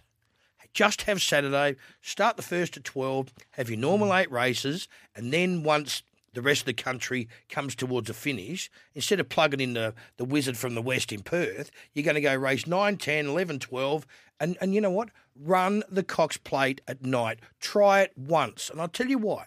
We have this big thing every year in about August. People like Gerard always are talking about night grand final, day grand final. The NRL grand final is a magnificent spectacle. I've been there. I've watched it on TV and do every year. Moonee Valley under lights is magnificent. Let's try it once. The only person that would be kicking back, I would think, might be if it was Channel 7's day, or Channel 10's got it, or Channel 9's got it, because they want to run it before they go to the news. Well, the Cox Plate will have to be under lights when they start again after the reconstruction, because of the way you have a look now. I'm no expert, but the sun will be right in everyone's face. But that's what Gerard's talking about. We're running at the wrong time. Correct. Is that shadow on the winning post? That's right. And it's the sun in your face. Hugely problematic, and it was only really problematic for one race. You've got to run it at the exact wrong time. It was fine for Imperatrice. Ben Hayes said he did not see Romantic Warrior because of the shadows where he was sitting. It's really Cox Plate's got to be run at night. If you're going to, there's 2 layers here. One is they've got 2 years to navigate with the track as it is, which I think gives them a free pass. Just do it what once. Could we reimagine for the farewell, and then what is it going to be once the new valley is built? But you're right, though. The new valley is going to be different, because the people don't realise that what you're doing is, instead of if it's north and south, they're going to turn around and be east and west, where the winning post is going to be. The winning post is going to be at about the 400-metre mark. So the Moonee Valley, as we know it, it's not just getting ripped up; it's getting moved backwards 400 metres. So the whole track is going to be completely different to how it is. I hope they don't lose the mystique of the Cox Plate when they do it.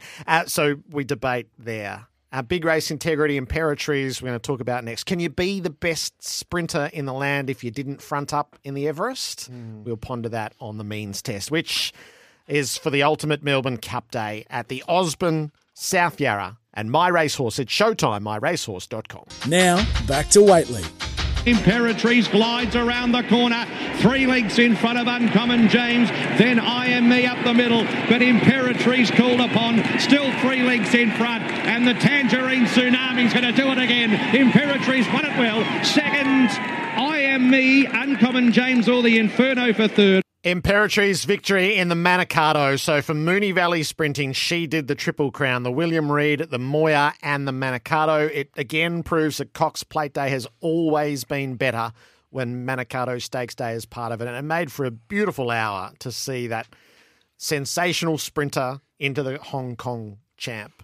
And the fact that she led, which I think surprised a few through the first 200 going, are we happy with this or not? And it was a romp. Worked out why she led because Buddhist Notches, and it was sad that we didn't get to see him take on Imperatrice because he had the Everest form line, so he was scratched at the barrier. It took a couple of minutes to get him out of the gates and then vetted, and while that was going on, a couple of the speed stars that we thought would jump and be on pace were stuck in the barriers for 3 or 4 minutes just standing there patiently while Imperatrice was walking around the back on her toes. She walks into the gates. They let the gates...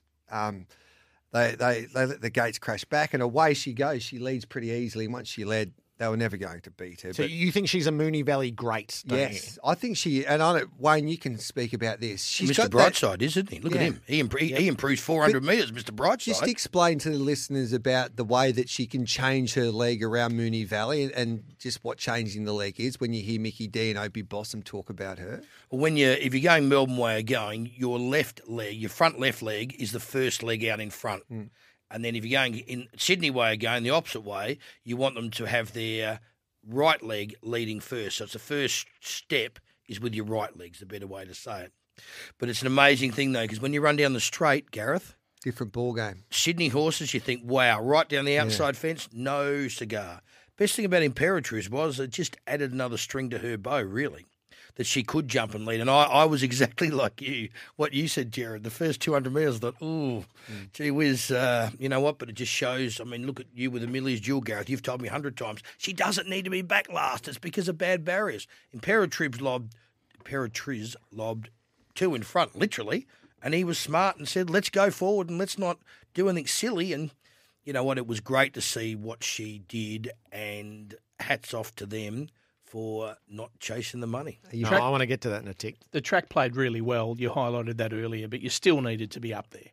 There wasn't any point being 4 or 5 but lengths you back. say that. But that's Moonee Valley. Yeah, but hang on. To be fair, right?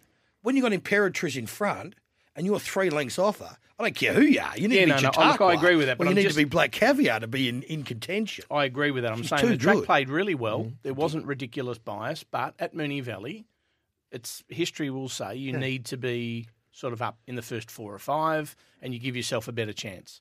So for Imperatrice to show the versatility, and I do agree that she went in late, and you know from a racing perspective, had a chance to jump to the front. There would have been no chance that he was ever going to lead on that horse. That horse clearly races better with cover to let go, but to be able to go and control the race like that and win as easy as what it did, it's easily the best sprinter in Australia. Yeah, so I would challenge that so that was the C graders. I Am Me won the consolation to the Everest. And she didn't go. So the way to claim the mantle is to go to the Everest and win. And I think she would have run favourite. I don't know whether she would have won or not.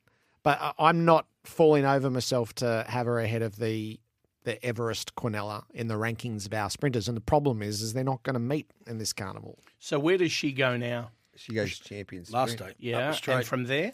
Well, she probably either they make a decision whether they retire her or give her another go in the autumn, probably another go in the autumn, and then they retire her after the autumn, or they might even go to Royal Ascot. But this is from a racing fan point of view, and I can understand what Volandis is doing, but by putting on the Giddy kick, you're getting the Everest or most of the Everest horses going there, and think about it and Private Eye. And the Champions Sprint, it's basically a clash between Australia's Queen and Imperatrice, New Zealand's Queen down the straight at Flemington. And that's the battle that we're talking about. She's never been there. Opie Bosson's never won up the straight. No. He's never. He said post-race, he said both of us. Who do you back? Well, I'm with In Secret. I'm backing my horse. Man. I thought it was staying for the Giga Kick. Well, you're wrong. Oh. It's about time you opened up and shared a bit of that information with the listeners, Wayne. I was talking to Rupert Lee on Thursday. Don't start all that crap. No, I was. Don't start all that crap. Rupert's Get back to Imperatrice. All Rupert wants to do is share info, and you don't. Imperatrice has to go the 1,200 metres. Does she need to run the Everest to be crowned as the best? Well, isn't that trying to line up a Sydney horse versus a Melbourne horse, Jared? I think the Everest is now our premier sprint. Yeah, I would agree. And she could have gone there and didn't go there. So I'm not prepared to have her ahead of Think About It. No. Well, that's Think About Its record. But isn't that good pub debate? But I mean, but the Spring Carnival used to be about settling the pub debates. Yes. All right, this is the race. But it's Everyone not gonna comes happen together now because we're going to be split up like this. I would still argue more. they should have gone to the Everest. So did she go to the Everest as a 6-year-old mare? I personally think they missed their moment. This was the year to go. No, she won't because she'll be at stud next year. Unless they decide to say, bugger it, we're going to do what Winks did and we're just going to keep going. Just quickly, Chautauqua was champion sprinter of the world. Means zero.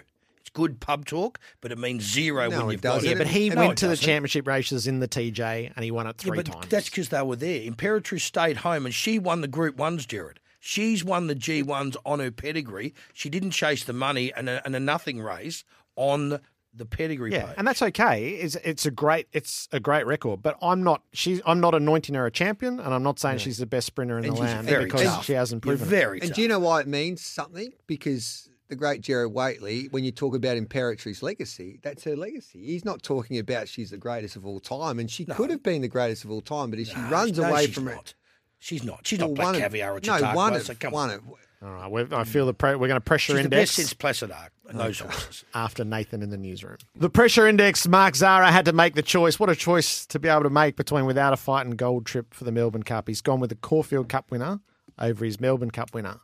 How big a decision is that? Well, it was pretty easy once you have a look at the weather report. It's beautiful conditions for Cup Week, so it'll be a good track. Gold Trip probably needs a little bit of sting out of the ground. He has to carry 58.5 Gold Trip, 56.5 Without a Fight. Mark Zahra believes that he'll get a strong 2 miles after what he did in the Caulfield Cup. And for me, Johnny, I can't believe that you're getting $8 Without a Fight and $4.50 for Gold Trip. The two best jockeys in Australia at the moment are riding those two horses, and neither of them will be celebrating on Melbourne Cup Day. Oh, you're getting Suki, you've lost your rider. Geez, you're a bad sport. I'm not, what do you mean? I'm just telling you, the two best riders in Australia, they may clean up and win everything else.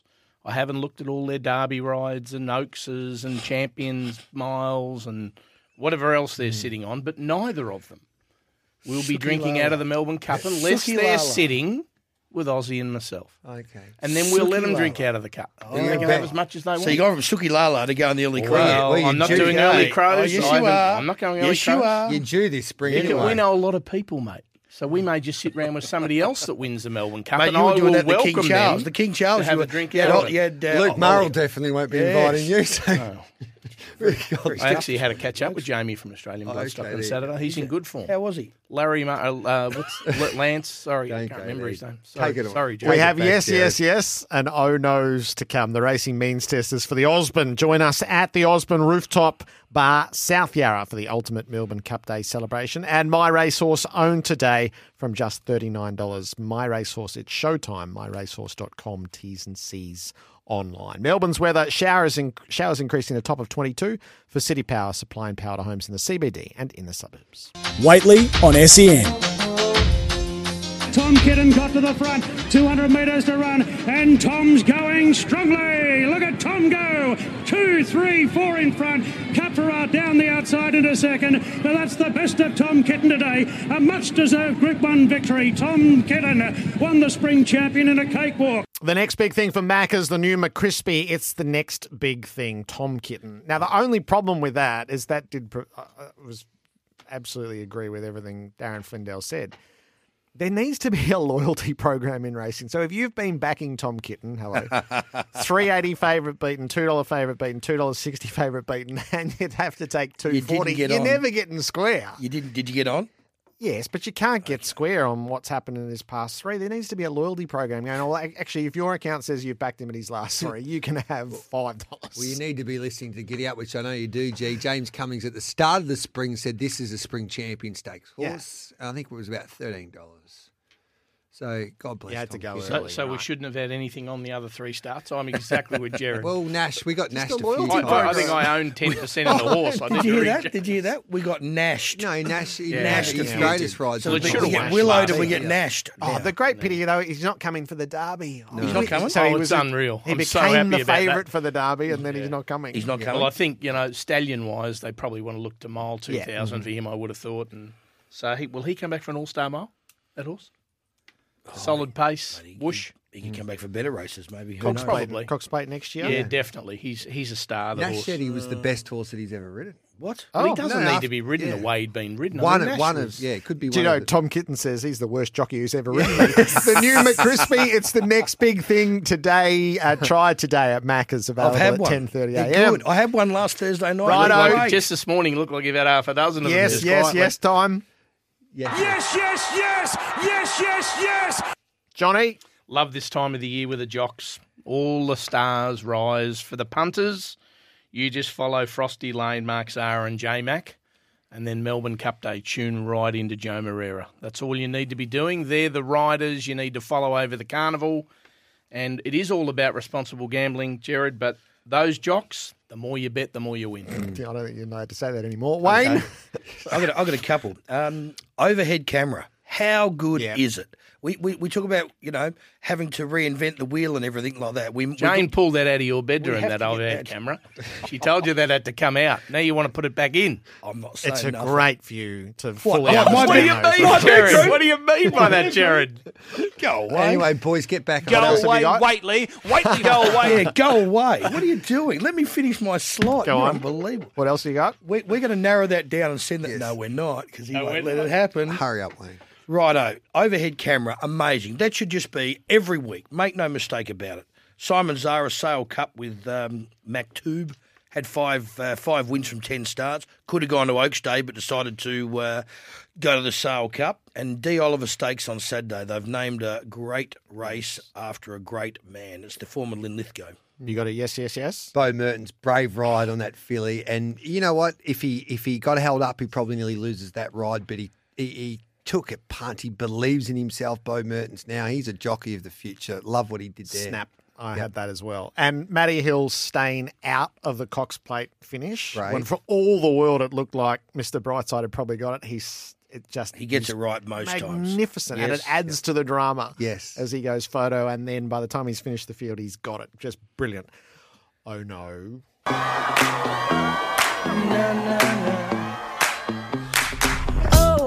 Who's going first here? I'll go first. Oh no, Wayne Hawks, you were at the races on Saturday, weren't you? No. Well, you were because you legged James McDonald up. On what? Oh, you were, and you stood on his foot. What?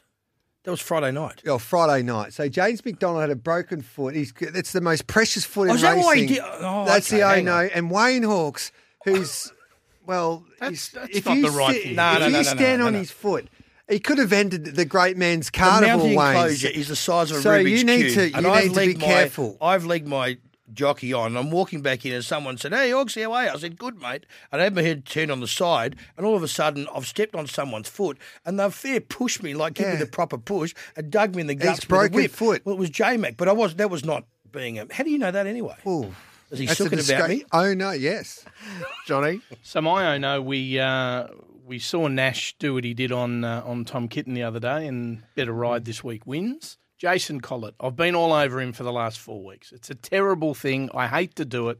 No, you don't. He rode a horse called Namesake in Sydney on Saturday. Well, I've never seen anything like it. That's all I've got to say.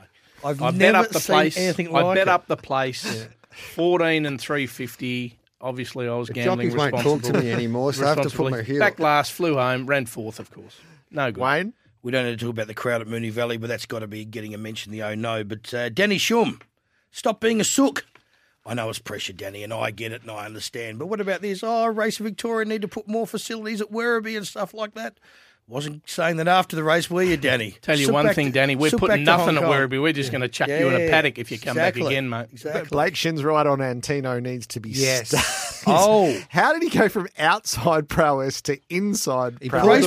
race before he rode like a legend. No. And I went, wow, he's going so good. In that race, I backed prowess, but how he managed to get it beaten was a work of art. He pulled the wrong rein. We will have There's Something for the Battlers coming next. Now, back to Waitley. Gringotts is surging home. Russian Conquest betray. Gringotts the outside. Favourite got up, Gringotts. That was last week's Something for the Battlers from Johnny O'Neill. So, Your Honour, you've got the honour.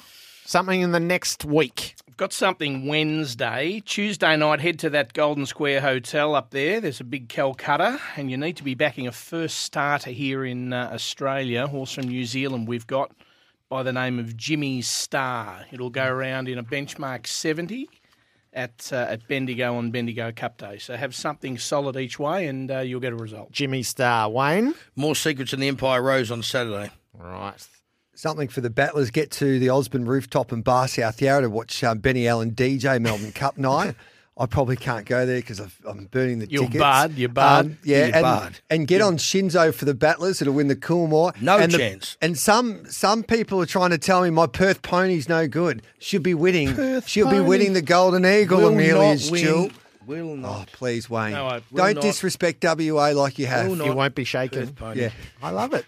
All right. Something for the battlers there. Terrific. See you all at Flemington for Derby Day. Good luck with your endeavours along the way. You and Wayne in the top. Upstairs again? We'll be upstairs talking to you as we go. We'll come and see you in the mountain yard. You're a whole new level, Jared, aren't you, Wayne? Take it. He's got me gagged, The blinking, spring tongue-tied. racing means test.